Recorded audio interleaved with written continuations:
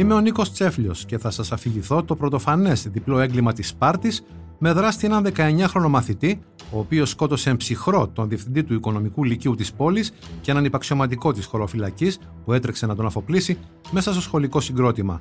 Στις 22 Ιουνίου 1978, η Ελλάδα παρακολουθούσε με αγωνία τις προσπάθειες των σωστικών συνεργείων να απεγκλωβίσουν νεκρούς και τραυματίες μετά το σεισμό που είχε πληγώσει 36 ώρες πριν τη Θεσσαλονίκη, ενώ οι φίλαθλοι αδειμονούσαν για τον τελικό του Μουντιάλ της Αργεντινής σε 3 μέρες. Το ίδιο διάστημα στη Σπάρτη, η τοπική κοινωνία πάγωνε ακούγοντας την είδηση ότι ένας μαθητής της Δευτέρας Λυκείου πυροβόλησε και σκότωσε 2 ανθρώπους επειδή είχε μείνει μετεξεταστέος για δεύτερη συνεχόμενη χρονιά. Η δικαιοσύνη δεν του αναγνώρισε κανένα ελαφρυντικό και τον τιμώρησε με δυσόβια κάθριξη, μία για κάθε ζωή που είχε αφαιρέσει. Ο δημοσιογράφος Νίκος Τσέφλιος ερευνά και αφηγείται την υπόθεση του 19χρονου μακελάρη του Μιστρά, ο οποίος δολοφόνησε 2 ανθρώπους επειδή είχε μείνει μετεξεταστέος στο σχολείο, στο πλαίσιο της σειράς με αληθινά εγκλήματα που συγκλώνησαν το Πανελλήνιο από τον 19ο αιώνα μέχρι σήμερα. Στο podcast μιλούν ο δόκτωρ Εγκληματολογίας Παναγιώτης Παπαϊωάννου, καθώς και ο παλέμαχος δικηγόρος Βασίλης Ρομποτής, ένας εκ των συνηγόρων πολιτικής αγωγής στην υπόθεση. Για να μην χάνετε κανένα επεισόδιο, ακολουθήστε μας στο Spotify, στα Apple και Google Podcast. Είναι τα podcast της Λάιφο.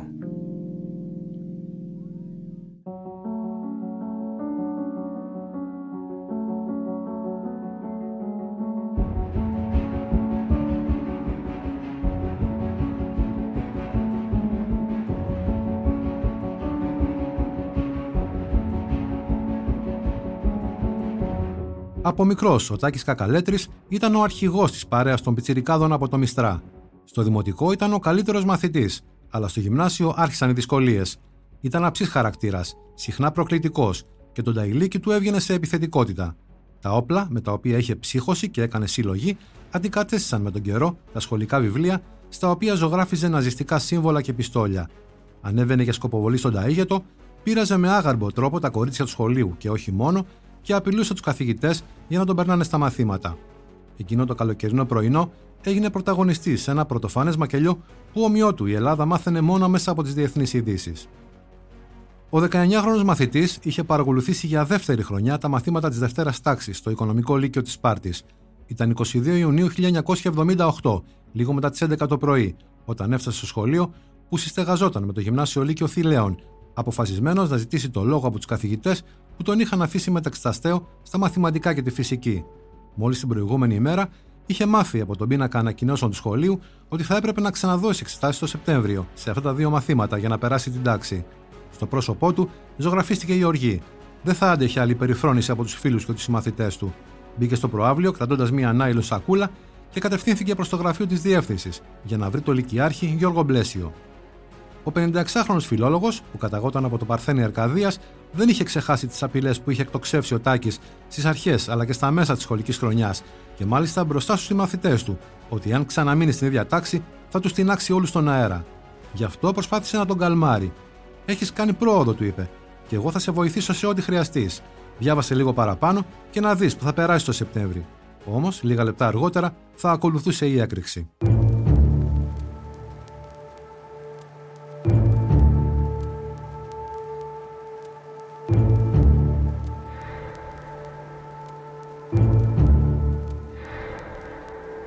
Στο γραφείο του Λυκειάρχη βρίσκονταν εκείνη την ώρα και άλλοι καθηγητές.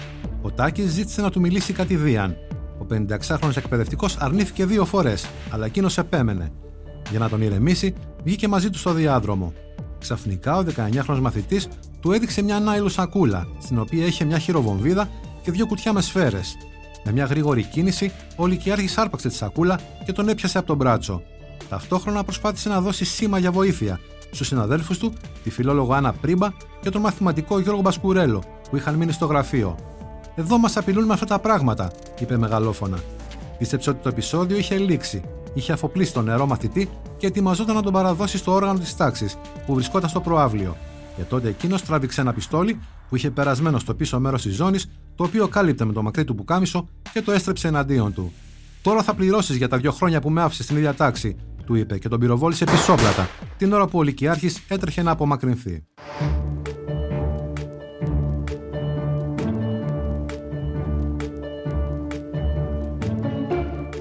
Ο 19χρονος μαθητής κατέβηκε γρήγορα στο προαύλιο για να διαφύγει και εκεί ήρθε αντιμέτωπος με τον 46χρονο ενωμοτάρχη Χρήστο Αγράφα, ο οποίος επιτηρούσε το σχολικό συγκρότημα κατόπιν αιτήματος του επιθεωρητή εκπαίδευσης, καθώς ήταν σε εξέλιξη οι εισαγωγικές εξετάσεις για το Λύκειο και η παράδοση των βαθμών στους γονείς των μαθητών των υπόλοιπων τάξεων.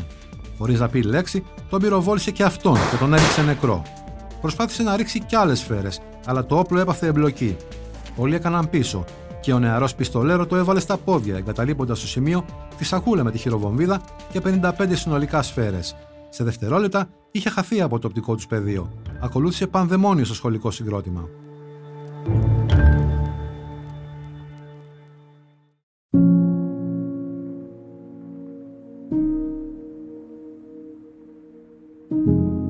Ο ενωμοτάρχης που καταγόταν από το Δάρα Αρκαδίας ήταν ήδη νεκρός όταν έφτασε στο σχολείο το ασθενοφόρο, καθώς η σφαίρα προκάλεσε διαμπερές τραύμα στο δεξί ημιθωράκιο και διέλυσε την αορτή, ενώ ο Λυκειάρχης πάλεψε για τη ζωή του επί 4 ώρες στο νοσοκομείο της Σπάρτης.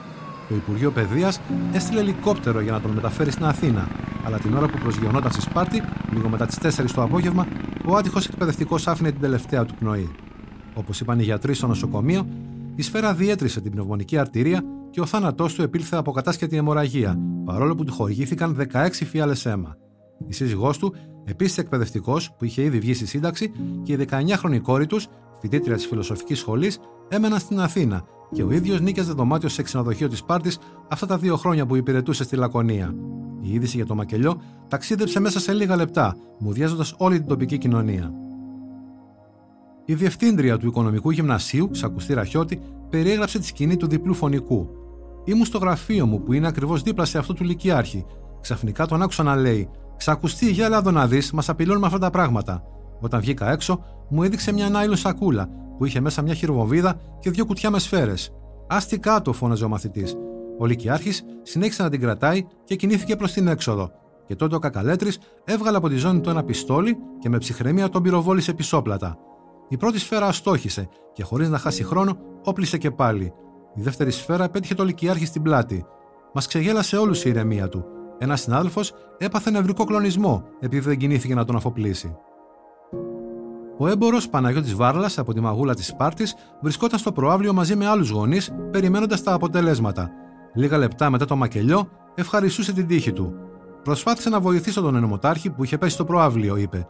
Και τότε ο νεαρός έστρεψε το όπλο πάνω μου που ήμουν στα 2-2,5 μέτρα και πάτησε τη σκανδάλη 2 φορές. Ευτυχώς το όπλο έπαθε αφλογιστία και έτσι πρόλαβα να κρυφτώ πίσω από μια κολόνα. Ήμουν πολύ τυχερός και εγώ κι άλλος ένας πατέρας που στεκόταν δίπλα μου. Έπρεπε να το περιμένω ότι θα απορριφθεί αφού παρέδωσε λευκή κόλλα, έλεγε ο μαθηματικός Νίκος Πασχαλίδης, ενώ ο συνάδελφός του, Παναγιώτης Νικητόπουλος, που δίδασκε φυσική και χημεία, δήλωσε στους δημοσιογράφους ότι ο Λυκειάρχης είχε συστήσει σε όλους τους συναδέλφους του να είναι επίοικείς με τον 19χρονο μαθητή, γιατί θα τους προκαλούσε προβλήματα, όπως τους είχε πει χαρακτηριστικά. Λίγες μέρες πριν σκορπίσει το θάνατο, είχε κολλήσει ένα όπλο στον κρόταφο συμμαθητή του και του είπε ψηλά τα χέρια, στη μέση της πλατείας της Σπάρτης. «Άσε μας, ρετάκι, που μας κάνεις πλάκα με ψεύτικο όπλο», του είπε εκείνος, ξεπερνώντας το αρχικό σοκ. «Αν πιέσω τη σκανδάλη, θα σου τεινάξω τα μυαλά στον αέρα και τότε θα δούμε ποιο είναι ψεύτικο», απάντησε ο νεαρός. Οι άνδρες της Χωροφυλακής έκαναν έρευνες για τον εντοπισμό του δράστη, ξεκινώντας από το σπίτι του στο Μιστρά. Οι γονείς του δήλωσαν άγνοια. Ο Τάκης είχε φύγει το πρωί από το σπίτι για το σχολείο και δεν είχε επιστρέψει. Έκαναν έρευνα στη διπλανή αποθήκη και εκεί βρήκαν κρυμμένα 2 περίστροφα, από τα οποία το ένα γεμάτο, μια μονόκανη κυνηγετική καραμπίνα, μια παλιά πιστόλα του 21, μια ξυφολόγχη, 3 ξύφη, μαχαίρια, σφαίρες, ακόμη και μια θήκη όπλου με ζωγραφισμένο τον αγγυλωτό σταυρό, και συνέλαβαν για οπλοκατοχή τον 63χρονο πατέρα του, που ήταν ιδιοκτήτης συνεργείου αυτοκινήτων. Ο ίδιος ισχυρίστηκε ότι δεν ήξερε το παραμικρό για αυτό το μικρό οπλοστάσιο. «Δουλεύω στο συνεργείο από το πρωί ως το βράδυ», είπε. «Πού να βρω όλα αυτά τα πράγματα, η αποθήκη μας είναι τεράστια». Πάντως, 1 χρόνο πριν είχε δώσει 20.000 δραχμές για να βγάλει άδεια κυνηγιού στο γιο του, για τον οποίο καφιόταν ότι ήταν μανιώδης κυνηγός και άριστος σκοπευτής. Είχε μάλιστα όνειρο να τον καμαρώσει κάποτε αξιωματικό του ελληνικού στρατού, όπως αποκάλυψε η σύζυγός του. Όπως όλα έδειχναν, ο 19χρονος μαθητής είχε καταφύγει στην Ακροποταμιά, μια περιοχή με πυκνή βλάστηση στους πρόποδες του ταΐγια του που γνώριζε καλά, καθώς χανόταν εκεί με τις ώρες για σκοποβολή. Όμως δεν άντεξε την πείνα και 36 ώρες αργότερα, λίγο πριν από τα μεσάνυχτα της επόμενης μέρας, κατέβηκε στο Μιστρά, πιστεύοντας ότι το σκοτάδι θα τον βοηθούσε να περάσει απαρατήρητος και προσπάθησε να μπει από το πίσω παράθυρο. Όμως το σπίτι του ήταν όλο αυτό το διάστημα υπό διακριτική παρακολούθηση και έτσι έπεσε εύκολα στα χέρια των ανδρών της Χωροφυλακής. Δεν προέβαλε αντίσταση. Το μόνο του μέλημα ήταν να σώσει το φωνικό όπλο που το ήθελε για ενθύμιο και είχε φροντίσει να το δώσει σε έναν εξάδελφό του να το φυλάξει. Οδηγήθηκε στην κεντρική διοίκηση στη Σπάρτη, όπου ανακρινόταν όλη τη νύχτα. Ο δόκτωρ Εγκληματολογίας Παναγιώτης Παπαϊωάννου αναφέρεται στο διπλό έγκλημα της Σπάρτης στο βιβλίο του «Ανθρωποκτόνη κατ' εξακολούθηση και κατά συρροή». Δεν υπάρχει λόγος για να σκοτώσεις κάποιον μέσα σε ένα σχολείο, δεν υπάρχει λόγος για να σκοτώσεις κάποιον γενικά, ούτε κίνητρο το οποίο να δικαιολογείται από τον νόμο με βάση τον ποινικό κώδικα που φτιάχτηκε το 1951. Το γιατί το έκανε και αν ήταν τόσο εντυπωσιακό, τόσο σπάνιο ή τόσο συχνό, είναι ένα ερώτημα το οποίο θα πρέπει να χαμηλώνει τα μάτια μπροστά στον πόνο που έχει προκαλέσει ένα τέτοιο εγκληματικό φαινόμενο.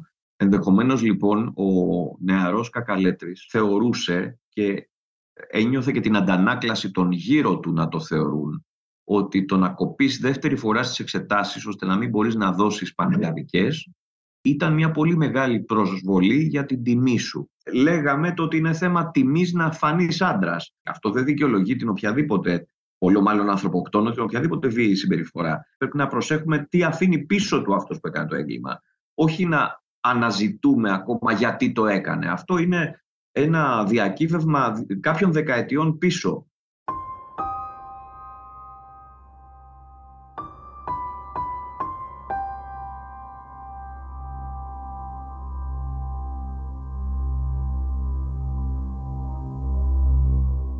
«Δεν είχα σκοπό να σκοτώσω το λυκειάρχη, μόνο να τον εκφοβήσω ήθελα», είπε ο 19χρονος μαθητής, χωρίς ίχνος τύψεων. «Τον πυροβόλησα επειδή του είπα το πρόβλημά μου και αυτός με ειρωνεύτηκε. Μου είχε υποσχεθεί ότι θα με προβιβάσει, αλλά δεν το έκανε». Την ίδια ώρα, οι εφημερίδες θα αναρωτιόντουσαν: «Έχει σοάστας φρένας?» Επειδή θεωρούσε τον εαυτό του αδικημένο, έγινε σε μια έκρηξη φωνιάς χωρίς να το καταλάβει, ή πρόκειται για έναν εκολαπτώμενο ντίλιγκερ που ξεκινάει την αιματοβαμμένη του σταδιοδρομία από τη Σπάρτη? Πάντως, οι εκπαιδευτικές ενώσεις δεν μάσησαν τα λόγια τους. Οι ΟΛΜΕ μίλησαν ανοιχτά για τα φασιστικά στοιχεία που δρούν ανενόχλητα και αποτελούν μέγιστο κίνδυνο για τη δημόσια ασφάλεια. Η Διδασκαλική Ομοσπονδία από την πλευρά της, σε ανακοίνωσή της, αφού εξέφρασε τα συλληπιτήριά της στις οικογένειες των θυμάτων, ζήτησε την παραδειγματική τιμωρία του δράστη και όλων εκείνων που διαφθείρουν την νεολαία και δημιουργούν ψυχρούς δολοφόνους. Παράλληλα, η Επιτροπή Απογονής Μαθητών ζήτησε από τον Νομάρχη Λακωνίας να διακοπούν οι εξετάσεις στα λύκεια λόγω της κακής ψυχολογικής κατάστασης των μαθητών, πράγμα που έγινε.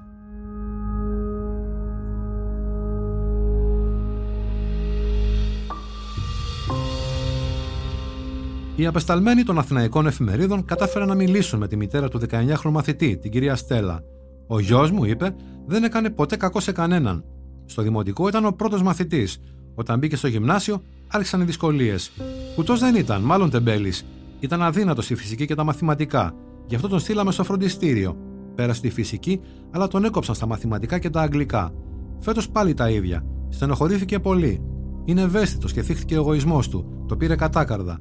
Θα πάω να βρω τον καθηγητή των μαθηματικών, μου είπε. Δεν γίνεται να με αφήνει κάθε χρόνο στην ίδια τάξη. Προσπάθησα να τον αποτρέψω. Και εγώ και ο άντρας μου κάναμε τα αδύνατα δυνατά για να μορφώσουμε τα παιδιά μας. Η κόρη μου είναι στην Αθήνα, στο 3ο έτος της Παντίου. Δεν της είπα τίποτα για να μην την αναστατώσω, αλλά το έμαθε από την τηλεόραση.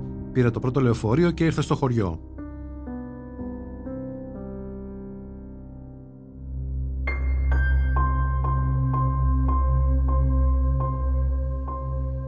Η γυναίκα πάσχιζε να βρει κάποιο άλοθη στο γιο της, με παράλογα επιχειρήματα όμως. Ο Τάκης είχε μανία με τα όπλα, ήξερε πολύ καλό σημάδι. Ποτέ όμως δεν είχε πειράξει άνθρωπο. Λυπάμαι τα σπιτικά που ντύθηκαν στα μαύρα, αλλά πιστέψε με, τις περισσότερες τύψεις θα τις έχουν οι καθηγητές του. Τους είχε πει ότι θα έκανε φωνικό και δεν τον πίστεψαν. Πέρσι, που έμεινε στην ίδια τάξη, πήγε να πεθάνει από τον καημό του. Εγώ τον παρηγορούσα. Πήγα στους καθηγητές του και κλάφτηκα. Λυπηθείτε με, τους είπα. Δεν ήθελαν να με βοηθήσουν. Έπεσα στα πόδια τους. Τίποτα. Και συνέχισε η μητέρα του μακελάρη, ξεχνώντας ότι το παιδί της, μόλις πριν από 24 ώρες, είχε βάψει τα χέρια του με αίμα, στερώντας 2 ζωές. Πώς θα μπορέσει να ζήσει το παιδί μου τα επόμενα χρόνια? Θα το τυραννούν οι τύψεις. Μπορεί ο χρόνος να γιατρέψει τις πληγές του? Μπορεί. Πώς το έκανε αυτό? Πώς το έκανε? Ποιος κακός δαίμονας του τύφλωσε τα μάτια? Ήταν μήπως γραφτό του, το πεπρωμένο του να γίνει φωνιάς? Καμιά μάνα στον κόσμο να μην πάθει τη συμφορά που έπαθα εγώ. Αφήστε με τώρα, γιατί ό,τι και αν έκανε ο Τάκης είναι παιδί μου. Ο δόκτωρ Εγκληματολογίας Παναγιώτης Παπαϊωάννου σκιαγραφεί το προφίλ του 19χρονου και προσπαθεί να μπει στο μυαλό του. Πώς ένα παιδί με τα χαρακτηριστικά αυτά μπορούσε να έχει μεγαλώσει τότε σε ένα μικρό χωριό. Να μην ξεχνάμε, θυμίζω, ότι στην εποχή εκείνη το να σε δέρνει ο δάσκαλος, για να μιλήσω απλά, ήταν κάτι όχι σύνηθες, αλλά και επιβεβλημένο. Να σε δέρνει ο πατέρας και ο πατέρας να δέρνει όλη την οικογένεια ήταν κάτι το οποίο ήταν ανεκτό. Όταν λοιπόν μεγαλώνεις μέσα σε αυστηρά, σκληρά και στην ουσία χωρίς διάλογο πρότυπα, έτσι είναι μονολιθικές και οι περιοχές όπου θεωρείσαι ότι πέτυχες, ότι κατάφερες, ότι έχεις τιμή και μέτωπο και κούτελο και πότε όχι. Το αν ήξερε ή δεν ήξερε ένας πατέρας σε ένα μικρό χωριό της ελληνικής επαρχίας το 1978, αν ο γιος του είχε όπλα, αν του αρέσουν τα όπλα, και αν καμάρωνε ότι είναι λεβέντης που μπορεί να σκοτώνει λαγούς και χελώνες και δεν ξέρω κι εγώ τι άλλο, αυτό είναι κάτι το οποίο είναι ευνόητο, δεν χρειάζεται να το συζητήσουμε. Το γεγονός είναι το ότι η κουλτούρα που είχε αναπτυχθεί είναι το ότι ο μάγκας, ο άντρας, ο πετυχημένος, που άμα λάχει ξέρει και το όπλο να το βγάζει και να σκοτώνει και 2-3 λαγούς, αυτό είναι πολύ καλό, είναι μια τιμή. Δεν μπορεί λοιπόν αυτός ο μεγάλος μάγκας να μην τον περνά στις εξετάσεις.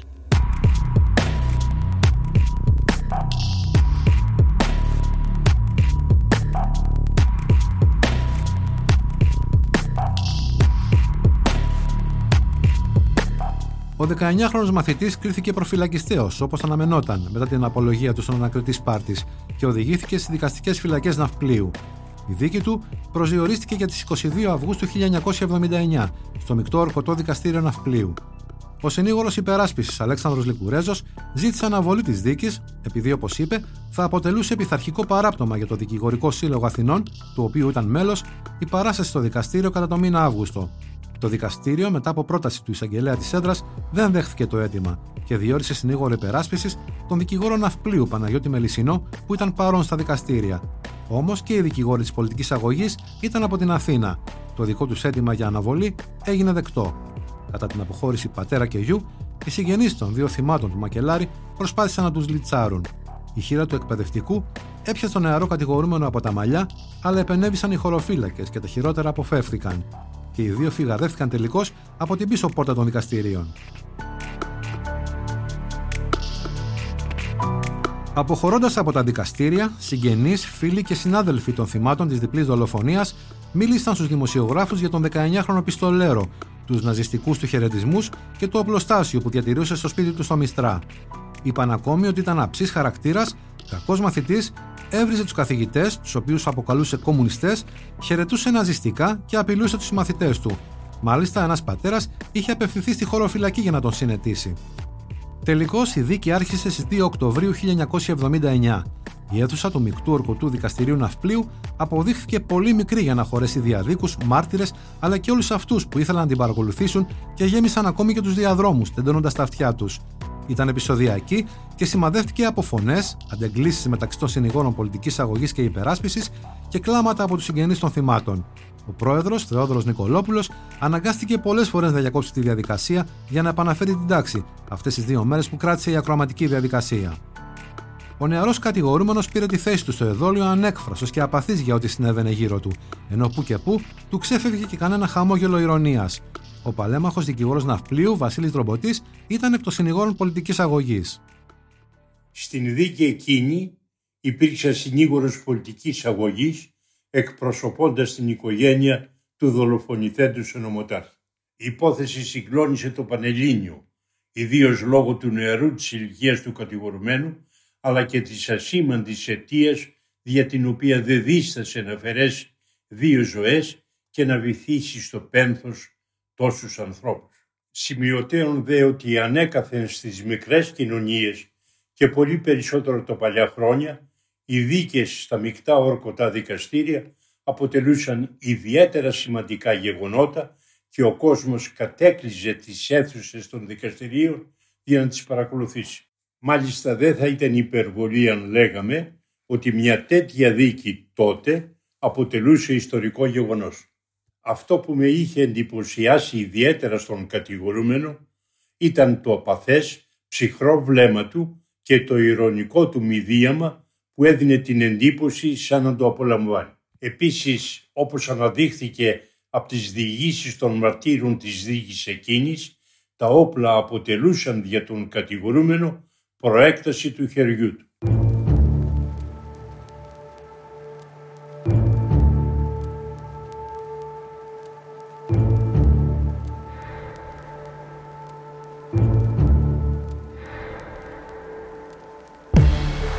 Ο σύζυγός μου δεν ήταν καθηγητής του κατηγορουμένου και ούτε μπορούσε να επηρεάσει το μαθηματικό που τον άφησε στην ίδια τάξη, είπε η χήρα του Λυκειάρχη, που ανέβηκε πρώτη στο βήμα του μάρτυρα.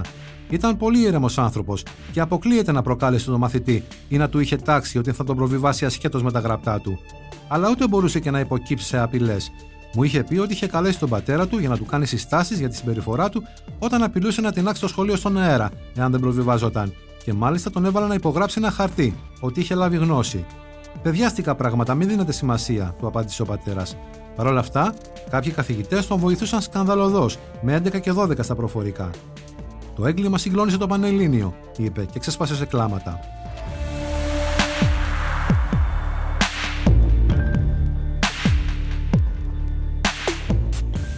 Ο αδελφός του Λυκειάρχη χαρακτήρισε το έγκλημα προμελετημένο και τον κατηγορούμενο γεννημένο εγκληματία.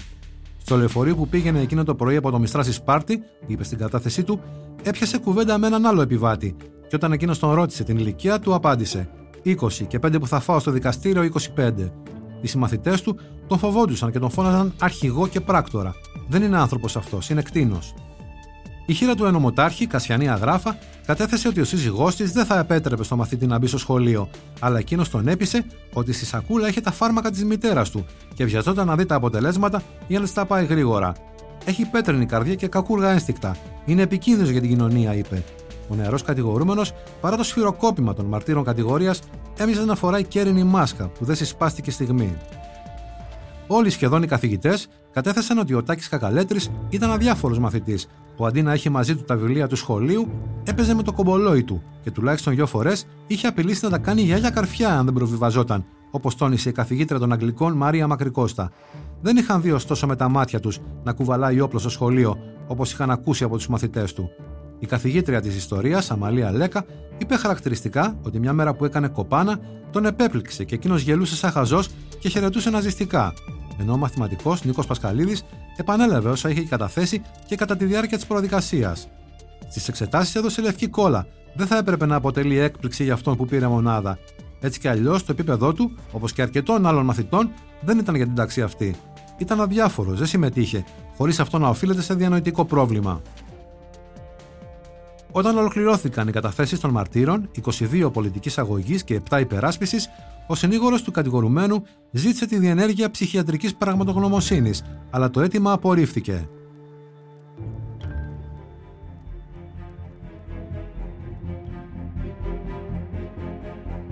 Όταν έφτασε η ώρα της απολογίας, ο νεαρός κατηγορούμενος σηκώθηκε από τη θέση του και για 3 λεπτά κοίταζε την έδρα με βλέμμα απλανές. Στην αρχή προσπάθησε να αθωώσει τον πατέρα του. «Δεν ήξερε τίποτα για τη συλλογή μου», είπε, αν και στην προανάκριση είχε παραδεχτεί ότι ήταν σε γνώση του. Περιγράφοντας σε σκηνή του διπλού φωνικού, υποστήριξε ότι ήθελε μόνο να απειλήσει τον Λυκειάρχη και όχι να τον σκοτώσει. «Παραδέχομαι ότι το αδίκημά μου είναι βαρύ. Όταν είδα τους βαθμούς μου, μονάδα στα μαθηματικά και 2 στη φυσική, κόντεψα να τρελαθώ. Πάλι θα με περιέπαιζαν οι συμμαθητές μου. Ξεκίνησα για το σχολείο με σκοπό να τραυματίσω τον Λυκειάρχη, όχι να τον σκοτώσω. Ζήτησα τη βοήθειά του, αλλά εκείνος με ειρωνεύτηκε, λέγοντάς μου ότι θα με βοηθήσει το Σεπτέμβριο. Κατάλαβα ότι είχα παγιδευτεί. Εκνευρίστηκα, έβγαλα το πιστόλι που είχα στη μέση μου και πυροβόλησα. Τον ενωμοτάρχη δεν τον είχα ξαναδεί στη ζωή μου. Δεν είχα πρόθεση να τον σκοτώσω. Όμως στην προσπάθειά μου να ξεμπλοκάρω το όπλο, πήρε φωτιά. Δεν πάτησα τη σκανδάλη».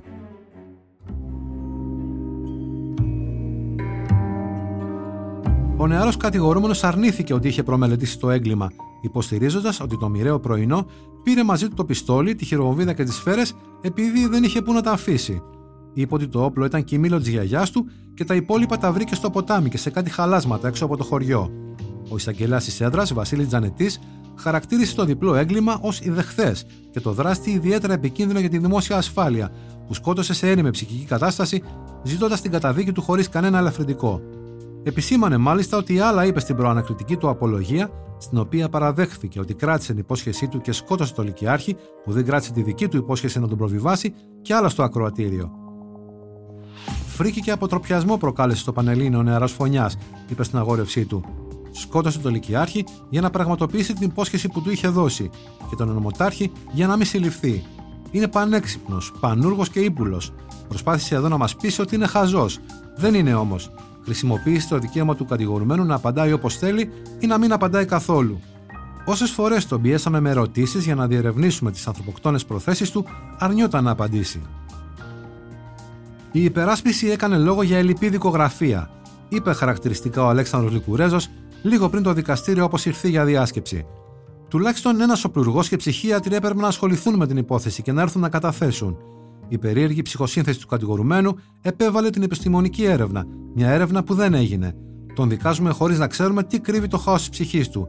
Και όχι μόνο αυτό, αλλά οι συνήγοροι της πολιτικής αγωγής, ελαφρά τη συνειδήσει, ζητούν το θάνατό του.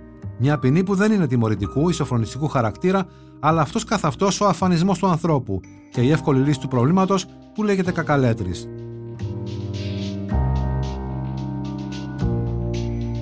Ο νεαρός άκουσε με σκυμμένο κεφάλι την ετυμηγορία του δικαστηρίου, που ήταν 2 φορές ισόβια κάθριξη και επιπλέον φυλάξη 3 ετών κατά συγχώνευση για παράνομη οπλοφορία και οπλοχρησία. Στους δημοσιογράφους που τον περικύκλωσαν για μια δήλωση, αρνήθηκε να μιλήσει. Ο πατέρας του καταδικάστηκε σε ποινή φυλάκισης 10 μηνών με αναστολή για παράνομη κατοχή όπλων, καθώς από τις καταθέσεις δεν προέκυψε ότι είχε γνώση ούτε του οπλοστασίου ούτε των προθέσεων του γιού του. Επιπλέον, στις συζύγους των 2 θυμάτων επιδικάστηκαν χρηματικές αποζημιώσεις ύψους 130 έως 150.000 δραχμών.